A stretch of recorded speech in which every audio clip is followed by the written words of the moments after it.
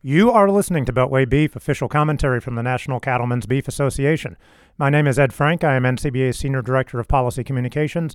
And joining us today are Kevin Kester, NCBA President and fifth-generation California rancher, and Allison Rivera of our NCBA staff here in D.C.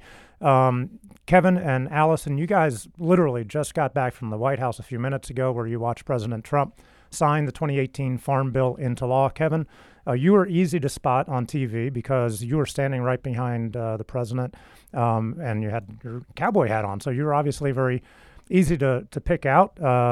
In the opening statement, President Trump actually name-checked you, and you even got one of the pens that he used to sign the bill. So, we've been through the policy on the Farm Bill for almost 2 years now.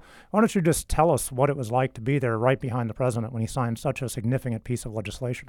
It was really exciting to participate in the Farm Bill signing process with the President of the United States, the Secretary of Agriculture, and the ag leaders in both the Senate and the House. So I was up on stage with them, and I was elbow to elbow with President Trump, and on stage with Secretary Perdue and our Ag Committee chairs for the Senate and the House, and it was really exciting and once-in-a-lifetime opportunity.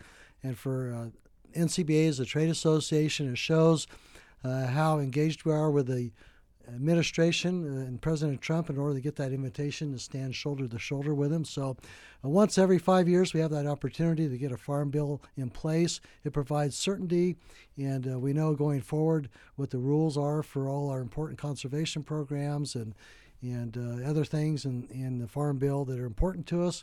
And so it was a really exciting day for agriculture in general. Yeah, and you were just showing us the pen that he gave you, and we'll put a picture of that up on Twitter. I had no idea. It's a black Sharpie that has his signature on it in gold lettering. So it's very cool. We'll put a picture up on our Beltway Beef Twitter account so people can take a look at that. That's a pretty cool memento. Do you know what you're going to do with it yet? Or are you going to carry it around everywhere you go and sign all of your checks and documents?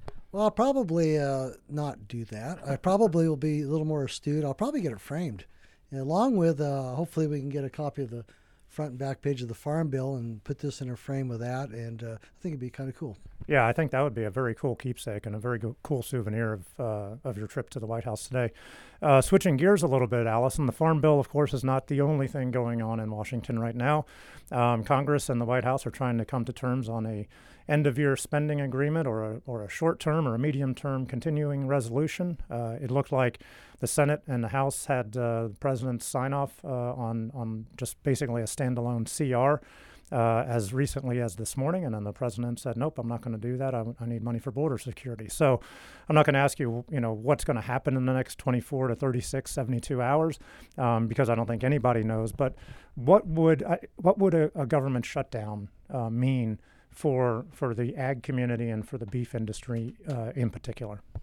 Absolutely. So, NCBA is somewhat concerned about the shutdown for one of the many reasons is we're trying to maintain this ELD delay.